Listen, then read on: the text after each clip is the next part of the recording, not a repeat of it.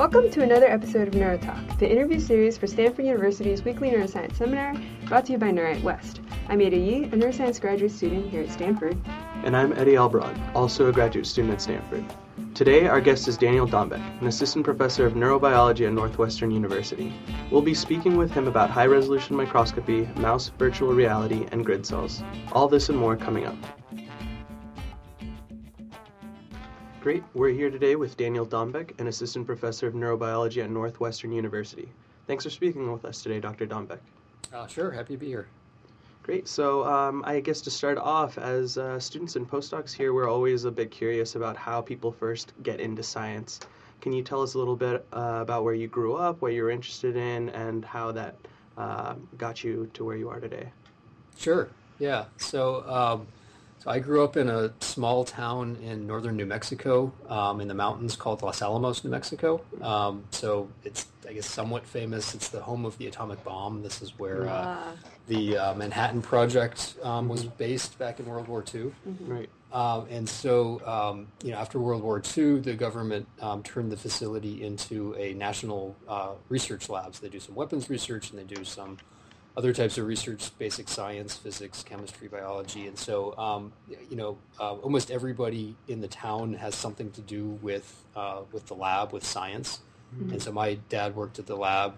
He's a high-energy physicist. And so I used to go in to work with him, see his lab, see what he was working on. And I think that sort of started my early interest in science. But the whole town was sort of a kind of techie, nerdy, science-y town. And so things like the science fair were actually kind of a big deal in Los Alamos. And so, in elementary school, everybody would do a science fair project. And, it was kind of competitive. And so my dad and I would work on science fair project ideas together, and he'd kind of help me out, and we made a lot of crazy things, and I did pretty well as an elementary school student. I don't want to pat my own back too much as an elementary school student, but, it was a lot of fun.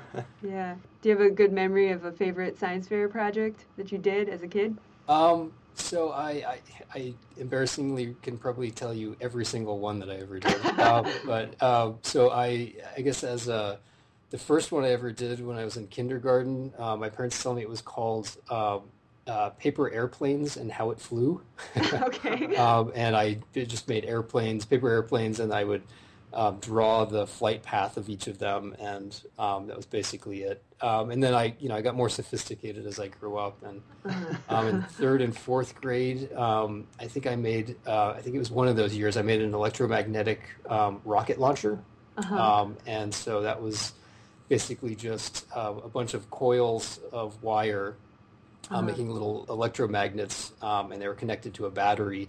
And the connection to each one was to the battery was made with this metal ball rolling down a hill, and it would sort of successively activate each magnet, and it would pull a permanent magnet that was in the bore of this thing through and launch it out at the end. That was a lot of fun. Yeah.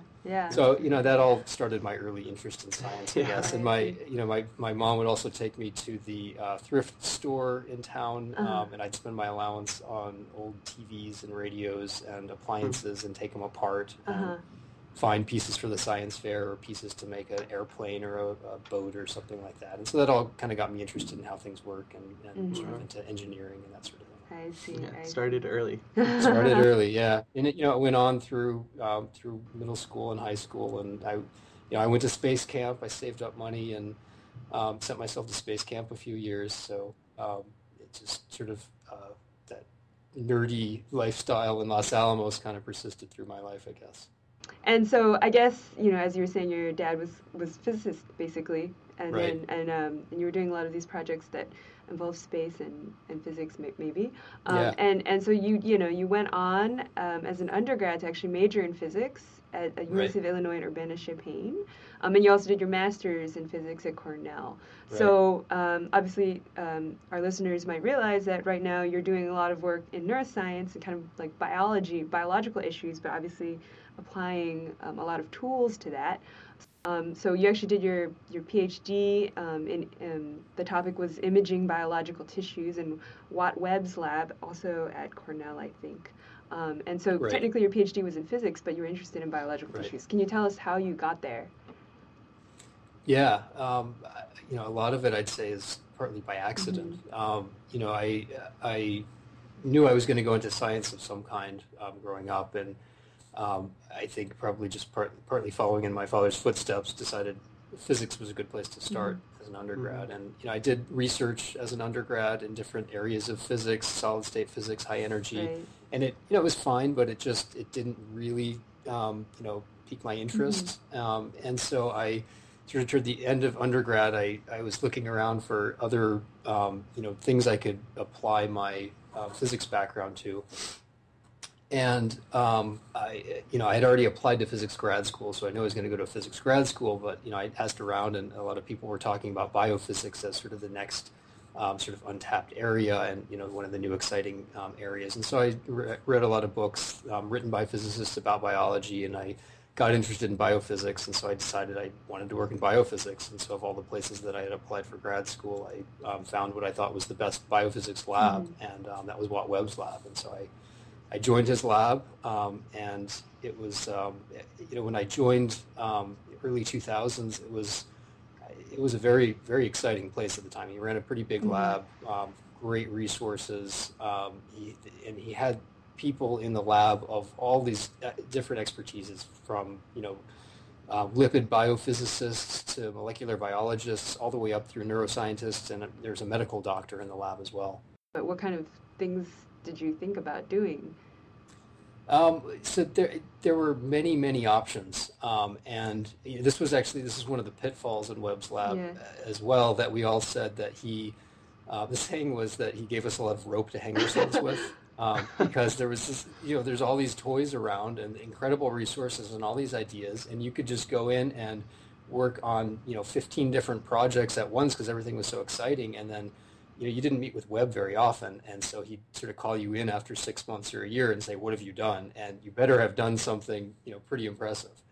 And so I had been given the advice to watch out for that, and so I talked with him early on, and he suggested a few projects that he thought might be a good fit for me. And to this day, I don't know why he picked those projects. That maybe it's just what he thought was exciting that day. But one of them was a project to image membrane potential of neurons using a technique called second harmonic generation. And so it's something that I got pretty interested in. I read the papers. It looked pretty interesting. I started working on it in the lab, and it worked pretty quickly and easily for me. And so that was really my entry into imaging and neuroscience. And it was really just kind of based on the suggestion from Webb of, oh, this looks interesting. He could have easily said that day to, study the photophysics properties of quantum dots or something. But instead he said, how about this? Yeah. And so that, looking back in retrospect, that kind of defined the path that I've taken in science. So he didn't necessarily have to suggest a neuroscience type thing, did he? He didn't, Yeah. right. That was a small fraction of his lab. There was a small contingent of people, in the lab, maybe 20 people in the lab, and 3 or so of them were doing neuroscience. And he just happened to suggest that, and I liked the project, and I liked the people that were working on neuroscience in the lab, and so it just sort of snowballed from there, I guess. And so to go a little bit deeper into that project, what my understanding was that you were trying to image activity in tissues, deeper brain tissues than it had been done before, and you were trying to demonstrate that the second generation harmony, which is a so-called nonlinear technique, could be used to measure this fast activity in deep brain tissues. Can you tell us why, number one, for those who may not know yet, why this was a difficult thing to image activity so deep, and what exactly is a nonlinear technique, and why did you apply it here, if you can do so simply? Sure. Yeah, so a bunch of questions there. So let me start out with, the application to deep imaging, I think second harmonic generation is partly, it can certainly image deeper than other techniques at the time, but the real advantage to using second harmonic generation was that we thought at the time that it would give us a higher signal to noise for recording things like action potentials optically. And so I can go into talking about imaging deep in tissue in a little bit. We can talk about two-photon fluorescence, for example. But for second harmonic generation, for imaging membrane potential, the idea is that if you're trying to image the membrane potential of a neuron, optically record the membrane potential, it's a very difficult problem. And one of the big fundamental problems is that it's not like imaging calcium that's rushing into a cell where you have the whole volume inside the cell where you have the calcium concentration changing and you have this big area that you can record, or this big volume that you can record and average the signal change. For membrane potential, it's a very small region in the neuron where you have the signal change occurring, and that's right across the very small plasma It's very membrane. local within the cell, I guess. It's very local, and you can only get a certain number of dye molecules in there that can actually respond to that change. And so those dye molecules need to have a very large signal change for you to actually see something.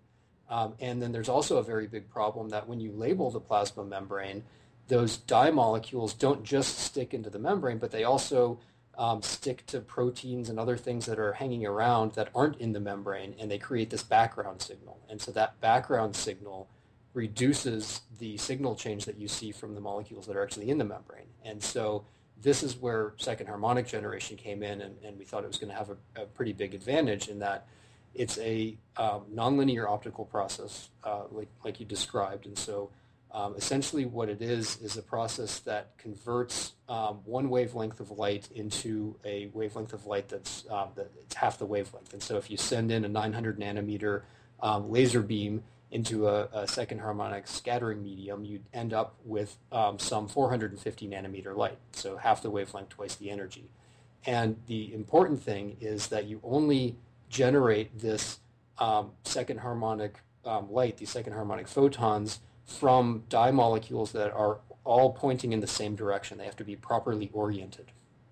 And so the molecules that we used and the way that we did the staining, the only place that these molecules were all oriented in the right direction was in the plasma membrane. And everything else, all this nonspecific labeling that we had elsewhere, those signals canceled out. And so we'd only see signal from the dye molecules that would actually be responding to the membrane potential changes. And so it was very effective at reducing this background signal and letting us just see the signal change from those dye molecules. But it had some big problems in that the signal changes weren't really large enough to overcome a lot of the noise, and so we had to do a lot of averaging. And then one of the other problems was that almost all of that second harmonic light that was generated was forward propagating, so down deeper into the tissue essentially. And so we were doing all of this in brain slices and in culture, and so that was fine. We could collect with a detector on the other side. But if you imagine wanting to go to in vivo, having your photons, your signal photons going deeper into the brain is a major problem. And so that really, was one of the things that really killed it. And so, now I'd say genetic engineering is probably going to be the way to solve the voltage imaging problem. I see. And going back to like nonlinear techniques, so basically it's something that amplifies, seems like, your signal a little bit. And two photon is also a nonlinear technique. So did you work? You worked on that also while you were in Watt Webb's lab? I did, yeah, a bit at the end. I worked on a project with a postdoc in the lab, Mike Levine, to try to extend the imaging depth of two-photon microscopy.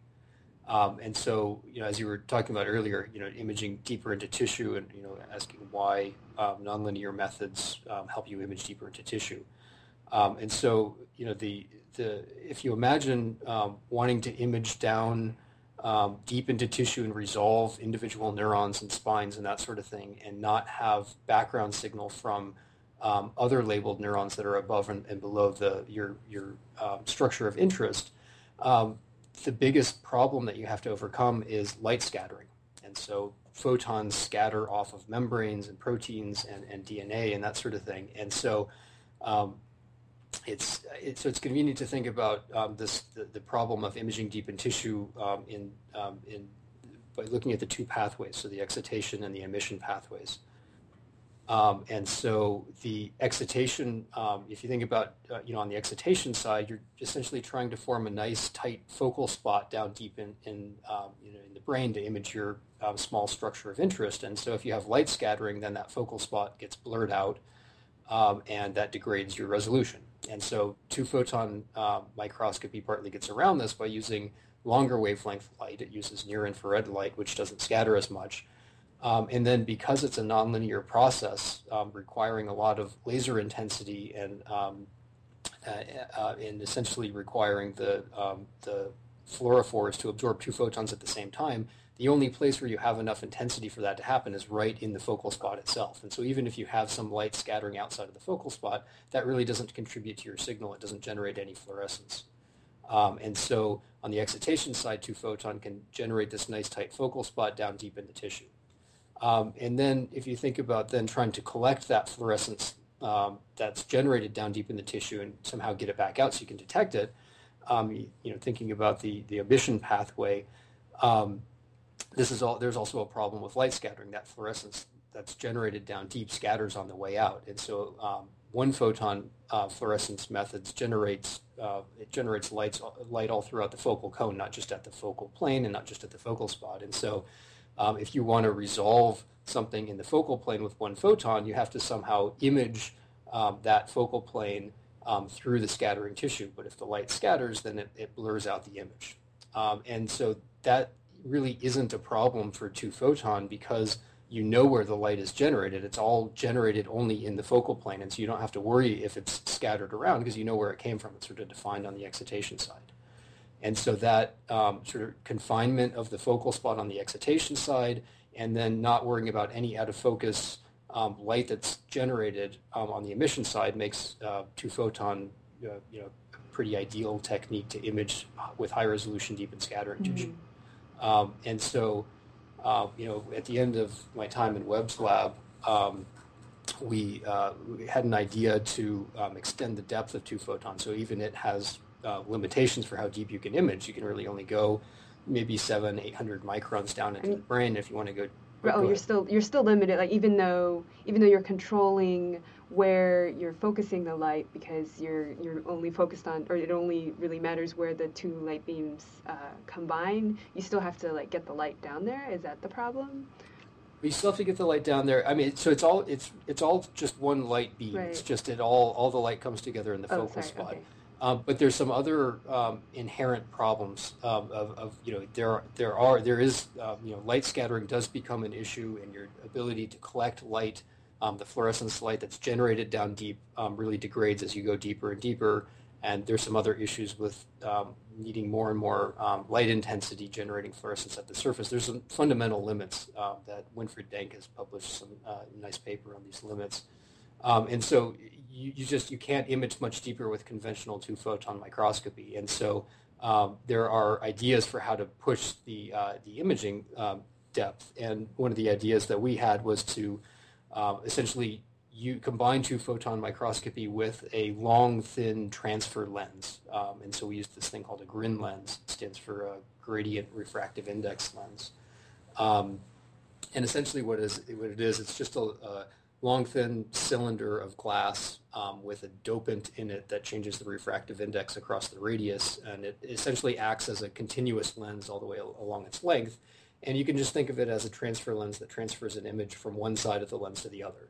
And so if you couple it then to your microscope objective, you can transfer that focal spot from the objective down to the other side of the GRIN lens. And if that GRIN lens is inserted down deep in the brain, then you can transfer that focal spot now as deep as you want, basically as only limited by the length of the GRIN lens, and generate fluorescence there. And then you can collect the fluorescence back through the same GRIN lens and essentially bypass all of the scattering that would have taken place along the length of the GRIN lens. And so it turned out to work fairly well. There were some issues that we had along the way, some technical things we had to get around, but it certainly worked to generate images very deep into the brain, millimeters. Right. And that's actually something that maybe unlike the second generation Harmony has continued to be used more recently, I think, right? That's right. Yeah. I'd say that's the Schnitzer lab at Stanford has really been pushing that technology. I'd say there's many labs that are using GRIN lenses to image down deep in the brain. And so it's certainly much more useful than I'd say the second harmonic. Sure. But lots of progress being made right on this problem that you were already working on at the time. And another question we wanted to ask about your time in grad school. So actually, we had an inside tip from the former host of Neurotalk, Forrest Coleman, who, as we'll mention, we'll talk about your postdoctoral work. But he was a graduate student in the lab that you were a postdoc in. He told we were office mates. He knows me well, so right. he can adverse me. So we'll see what's coming. Yeah, he was a great host. But anyway, he tells us that we ought to ask you about the programming languages you were using during grad school. I'm wondering what's behind that. Well, he's referring to the fact that I wasn't using MATLAB, and I should have been. That's what he's probably referring to. So there was no one programming language that everyone used in Webb's lab, and I used a whole host of different things. Origin. Forrest always made fun of me for using LabVIEW for programming and doing image analysis, which looking back was worth making fun of. And so, when I came to the Tank lab, Forrest convinced me to switch to MATLAB and showed me a lot of tricks, and essentially, in a week or something, I could redo everything that I was doing with these 10 different languages in MATLAB. So I was glad Forrest converted. MATLAB's a very neuroscience-y, popular among neuroscientists, but maybe not outside. Maybe, I'm not sure. It should be. All right. Great. So transitioning a bit, Dan, to your postdoctoral work. You went to work in the lab of David Tank, and those of us at Stanford got a bit of a taste of your postdoc work last week during Stanford's SNI Symposium, when David highlighted the advances you made towards wide-field two-photon imaging in awake-behaving mice. We talked a little bit about your expertise in vivo imaging, but before we get into some of the great work you did during this postdoc, another Forrest tip we have is to ask you about the first time you thought you saw a calcium signal in an awake mouse. Long story, I guess, but it was probably a dead or dying neuron is probably what I was probably seeing. There were a lot of things to troubleshoot to get this awake imaging preparation working. The dye labeling back in the day, this is a decade ago, we were using exogenous dyes, bolus loading, invented in the Conrath lab to label populations of neurons, and it was a very finicky thing to get to work. This is way before GCamp and all of the versions of Lauren Luger's coming out with. Yeah. Exactly, right. So that's, now we just inject a virus or, just grow the mouse and there it is. But, back in the day, you had to, do a perfect craniotomy, inject this dye solution. It had to be made exactly right, had to be injected at the right time, and it was very hard to get it all to work at the same time. And so, there were a lot of sort of false starts, I'd say, where I thought I saw something interesting. We weren't sure exactly what we were going to see in the awake animal, and so any little flash of light was exciting. And looking back after things worked, we looked back at a lot of the data, and most of what we saw was probably just dead and dying tissue. So then, when you actually did see the first neuron that was alive, did you know right away? Yeah, it was pretty clear. It was, the morphology of the tissue and making comparisons to what people had done in anesthetized animals. It was pretty clear. And this was the first time anybody had done any awake imaging? That's right. There was one demonstration from Tank and Helmchen back at Bell Labs, maybe 6-7 years before my work, and they were imaging blood vessels in a awake rodent that was carrying a microscope with it, and there were some pretty severe movement artifacts. And so, I guess that actually was sort of the dogma at the time. It was that, basically until the work that I did in David's lab, I think the dogma was that there just was way too much brain motion. The brain was going to be jiggling around too much that it just wouldn't be possible to image with cellular and subcellular resolution. So moving on to the famous or rather legendary mouse on a ball experiments. From reading your papers at the time, it seems as though the great challenge in imaging these large populations, it wasn't so much in applying the high resolution technique of two-photon microscopy towards imaging a big window, but it seems more to be of a mechanical issue. Can you tell us more about how you came up with this technique and were there any possibly failed approaches that you tried? Sure. Yeah, I mean, so you're definitely correct that the challenge was, and I'd say still is, a mechanical challenge. I'll come back to the ball in a minute, but just to take you back 10 years, a decade ago when I was doing that work, like I said, it was the dogma was essentially that the brain just jiggled around too much, and so the real focus of that project, it was sort of a side project, to be honest, that we didn't really think it was going to work, and nobody really did, and I don't think many people were putting that much effort into it because there was just this sort of wall that everybody had put up in their heads that it just wasn't possible. So we sort of approached it very, very mechanically. The first thing to do was to reduce the movement of the brain with respect to the skull of the animal, and so we developed surgical techniques and special cranial windows and head plate designs to sort of press on the brain a little bit and stabilize it with respect to the skull. And then, after we did that, the next question was, how do you actually stabilize, the skull with respect to the microscope, and therefore the brain with respect to the microscope. And so that's where the head fixation came in. And so those techniques worked fairly well. These, the quick seal plug and the special head plates and the head fixation. And it worked well enough to minimize brain motion, sort of by itself. And the floating ball essentially was there to provide the animal with a way to be mobile, to actually run around and do something more interesting than just sitting on a platform. I'd say originally we thought that there might be some benefit to using the ball to reduce brain motion. So the idea was that if the animal's sitting on a rigid platform, then they could probably apply a lot of torque to their head that would cause brain movement. And if the animal was on a floating ball instead, where they couldn't really apply as much force and torque, then that would reduce brain motion. I'd say in retrospect, it's probably a pretty small component of that idea in reducing brain movement. I don't think that really contributed that much.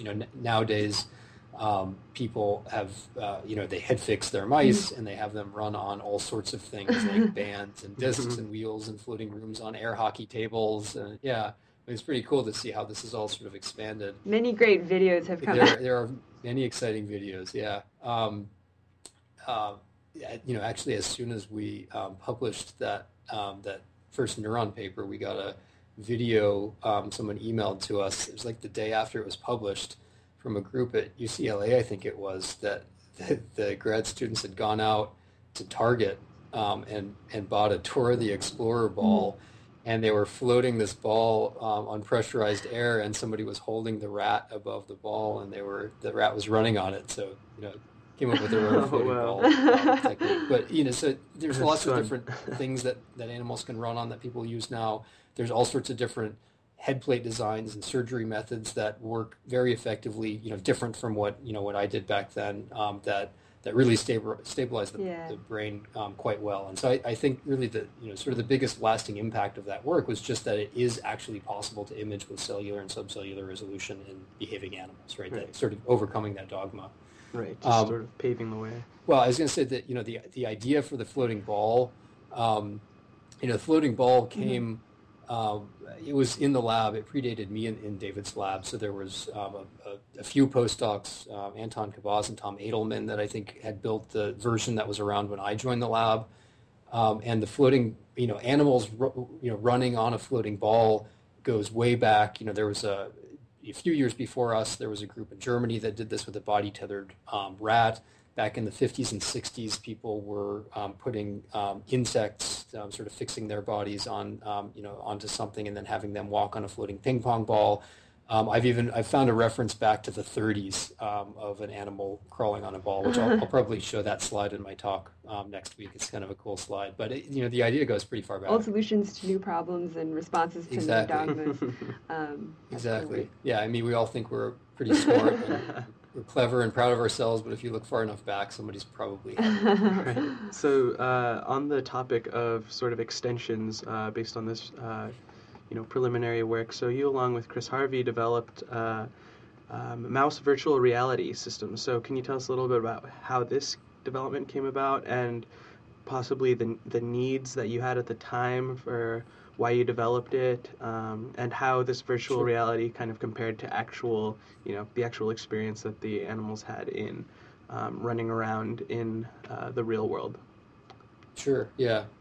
Actually, Forrest was a big part of that work as well. Back in the lab, the four of us with David sort of did that together. So the idea was essentially that we wanted to connect with more complex behaviors that people studied in freely moving animals. We wanted to do more than what we could get animals to do head fixed running on a ball in the dark, right? And so, I think one of the most interesting phenomena that people study is the navigation behavior and navigation correlated neurons in the brain. And so we were very interested to connect and study those parts of the brain. And to do that in a head fixed animal to get a spatial behavior, the idea was to use a virtual reality environment. And so, essentially to the animals running on the ball, we could record the movements of the ball with an optical computer mouse. We built a virtual reality display around the animal, and then we used a computer to generate the virtual reality world. Actually, Forrest downloaded an open source version of the Quake 2 video game. That's what we used to build those first virtual environments. And so, the animal's movements on the ball are then recorded, and it's used to update the visual scene around the animal. And there was some hints that it would probably work from this German group that had used the body-tethered rats a few years before us. And so, there's some indications that it would work, but we didn't know if it would work in mice, which don't use their vision as much as rats do.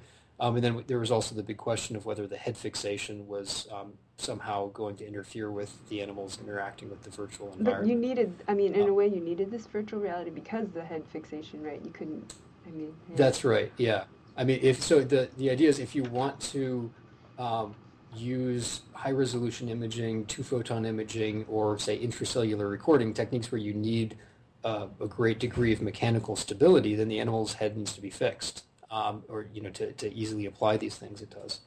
And so then if you want to connect to these other behaviors, you need something like virtual reality, and that's essentially what we came up with, right? So that's exactly right. That's the need for getting spatial behaviors in head-fixed animals led to the virtual reality system. And because of the head fixation and the fact that these are mice, and whether they could actually interact with a visual virtual reality system or not, we had to do a lot of controls and compare the properties of the cells that we recorded in virtual reality to the same cells that people had recorded in freely moving animals in real environments. And so we studied place cells first, and you mentioned Chris's work. We recorded. These are place cells are cells that fire at a specific location in the animal's environment. You find these in the hippocampus, and so we recorded the firing rates of the place cells. We looked at the widths of the place fields and the theta phase precession, the theta frequency, and all these things that we recorded in the virtual navigation task turned out to be very, very similar to what people had measured and reported from freely moving animals in real environments. And so that really gave us confidence and gives us confidence that the navigation circuitry is activated in these animals, and it's activated in a very similar way to freely moving animals. Mm-hmm. Was there a lot of tuning of the, I've seen these videos of the virtual reality, there's lots of coloring and different cues. Was there a lot of adjustment in that stage? There was a lot of discussions at lunch about what patterns to use and if color should be used or not. One of the big discussions I remember was to change the view angle of the animal in virtual reality. It's the yaw direction of the ball is what controls the view angle. Okay, so when the animal turns the ball sort of side to side in the yaw direction, that changes the view angle. But the big question was whether the gain should be positive or negative. When the animal turns the ball to the left, should the virtual reality view angle change to the left, or should it change to the right? And there were good arguments on both sides of of that. There were we came up with good reasons that it should be one way or the other. And in the end, I think either one would work. That the animals could learn either one of those, and it really wasn't clear exactly which one was better than the other. And so we just sort of by convention leave them. It's a gain of one, or it's a positive gain now. But yeah, there was a lot of things that we had to sort of invent along the way, or at least experiment and figure out, because we just didn't know how it was going to turn out. But it ended up working, and so then you finished that up, and then you went on to start your own lab at Northwestern just 4 years ago, so not too long ago. Yes. And you are still studying cells associated with the hippocampus. So you were just mentioning place cells, but now you're studying grid cells. Yep. Maybe let's just start by having you explain what grid cells are. Maybe many in our audience have probably heard about them from the Mosers Prize last year. Okay. Just start with that, and then maybe we'll get into why you're interested in them. Okay, sure, yeah.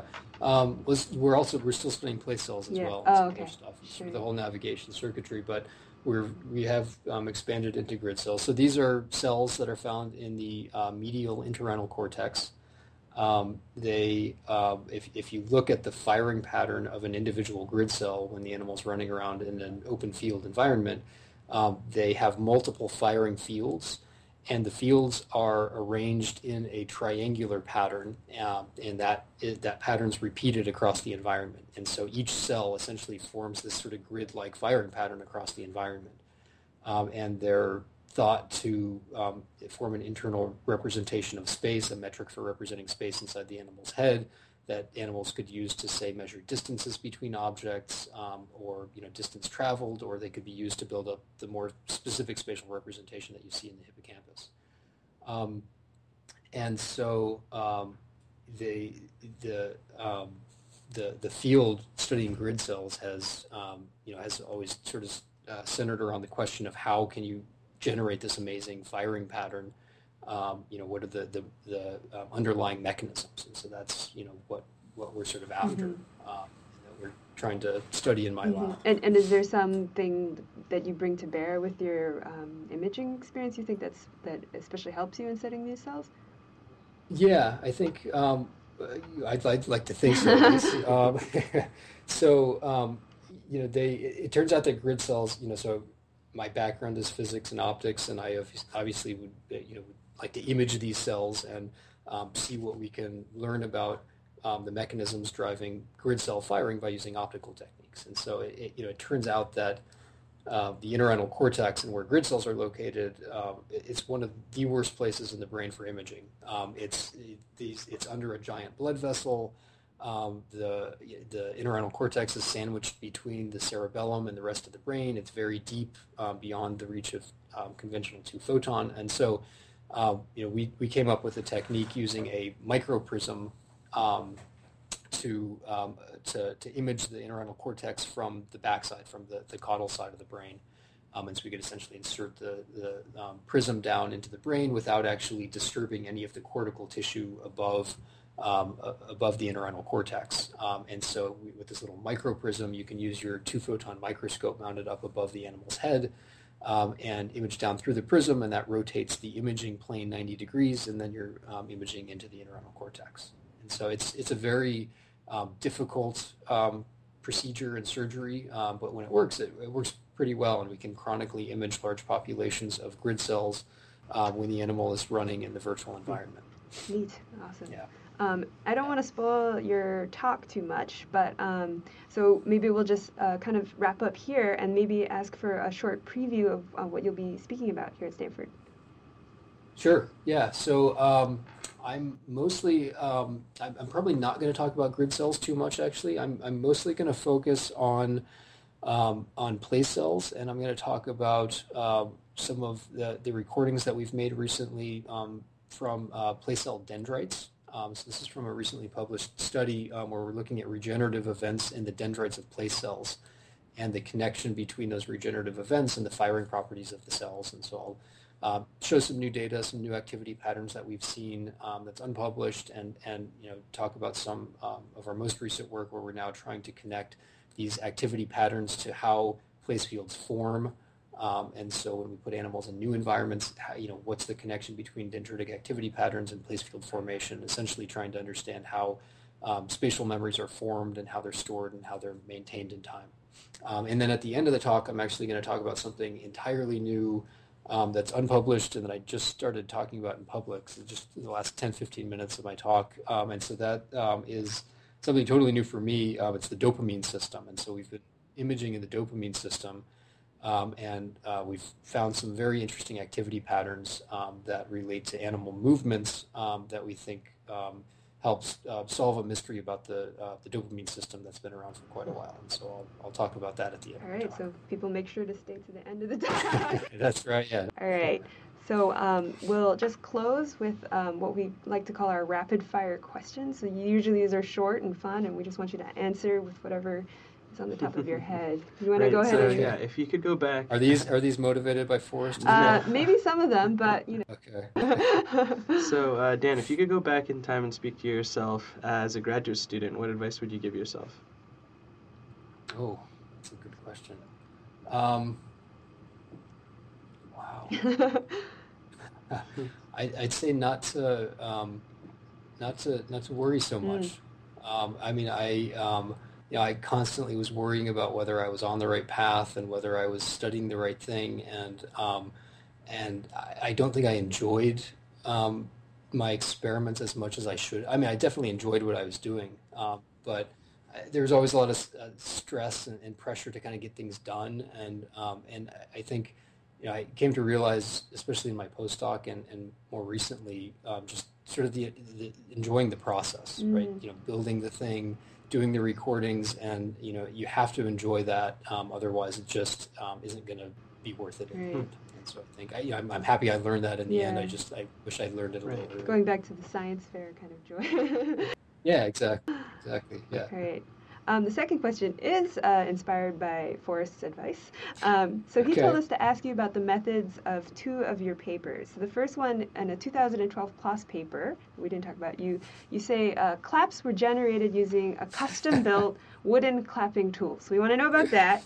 And then there's also a 2009 JNeuro paper where you say, to increase the frequency of grooming, honey, 1 part honey, 1 part water was periodically applied to the whiskers, I assume to the mouse whiskers. You want to explain each of those for us real quick? Is there much explanation?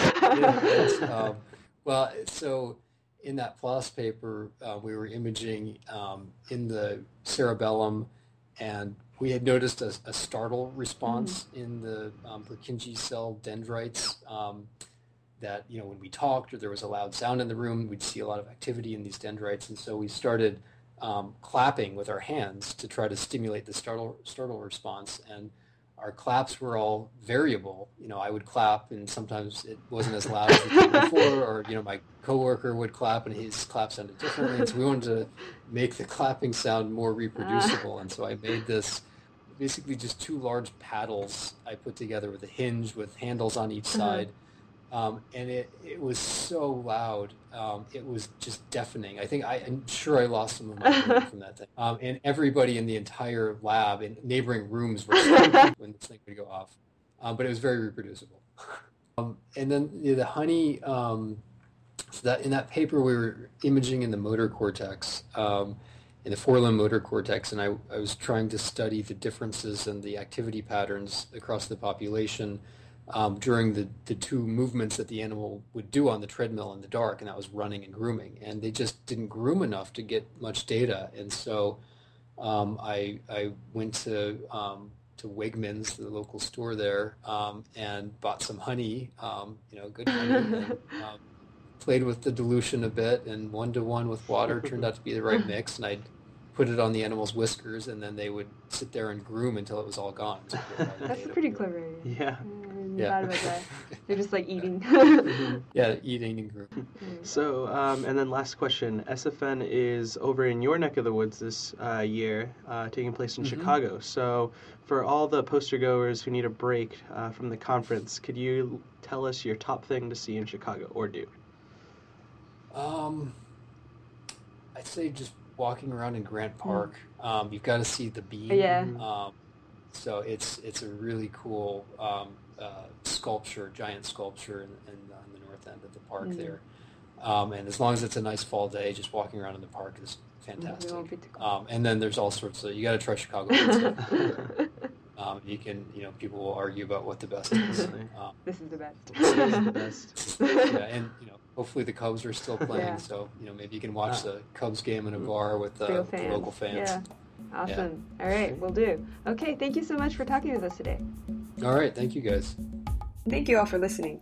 We hope you'll join us next week when our co-host David Lipton will be interviewing Helen Mayberg, Professor of Psychiatry, Neurology, and Radiology at Emory University. NeuroTalk is a production of Neurite West. NeuroTalk was founded by Erica Signor, Mark Padolina, and Forrest Coleman. This episode was produced by David Lipton, Louise Guillaume, Ada Yee, Andrew Gundren, and myself, Eddie Albron. Adam Fuschel and Kyle Riley composed and performed our theme song. You can find all the past episodes of NeuroTalk and our radio show, Brains and Bourbon, as well as articles about everything neuroscience by visiting our website at www.neuritewest.org, spelled NEUWRITE West.org. This is NeuroTalk. I'm Eddie Albron.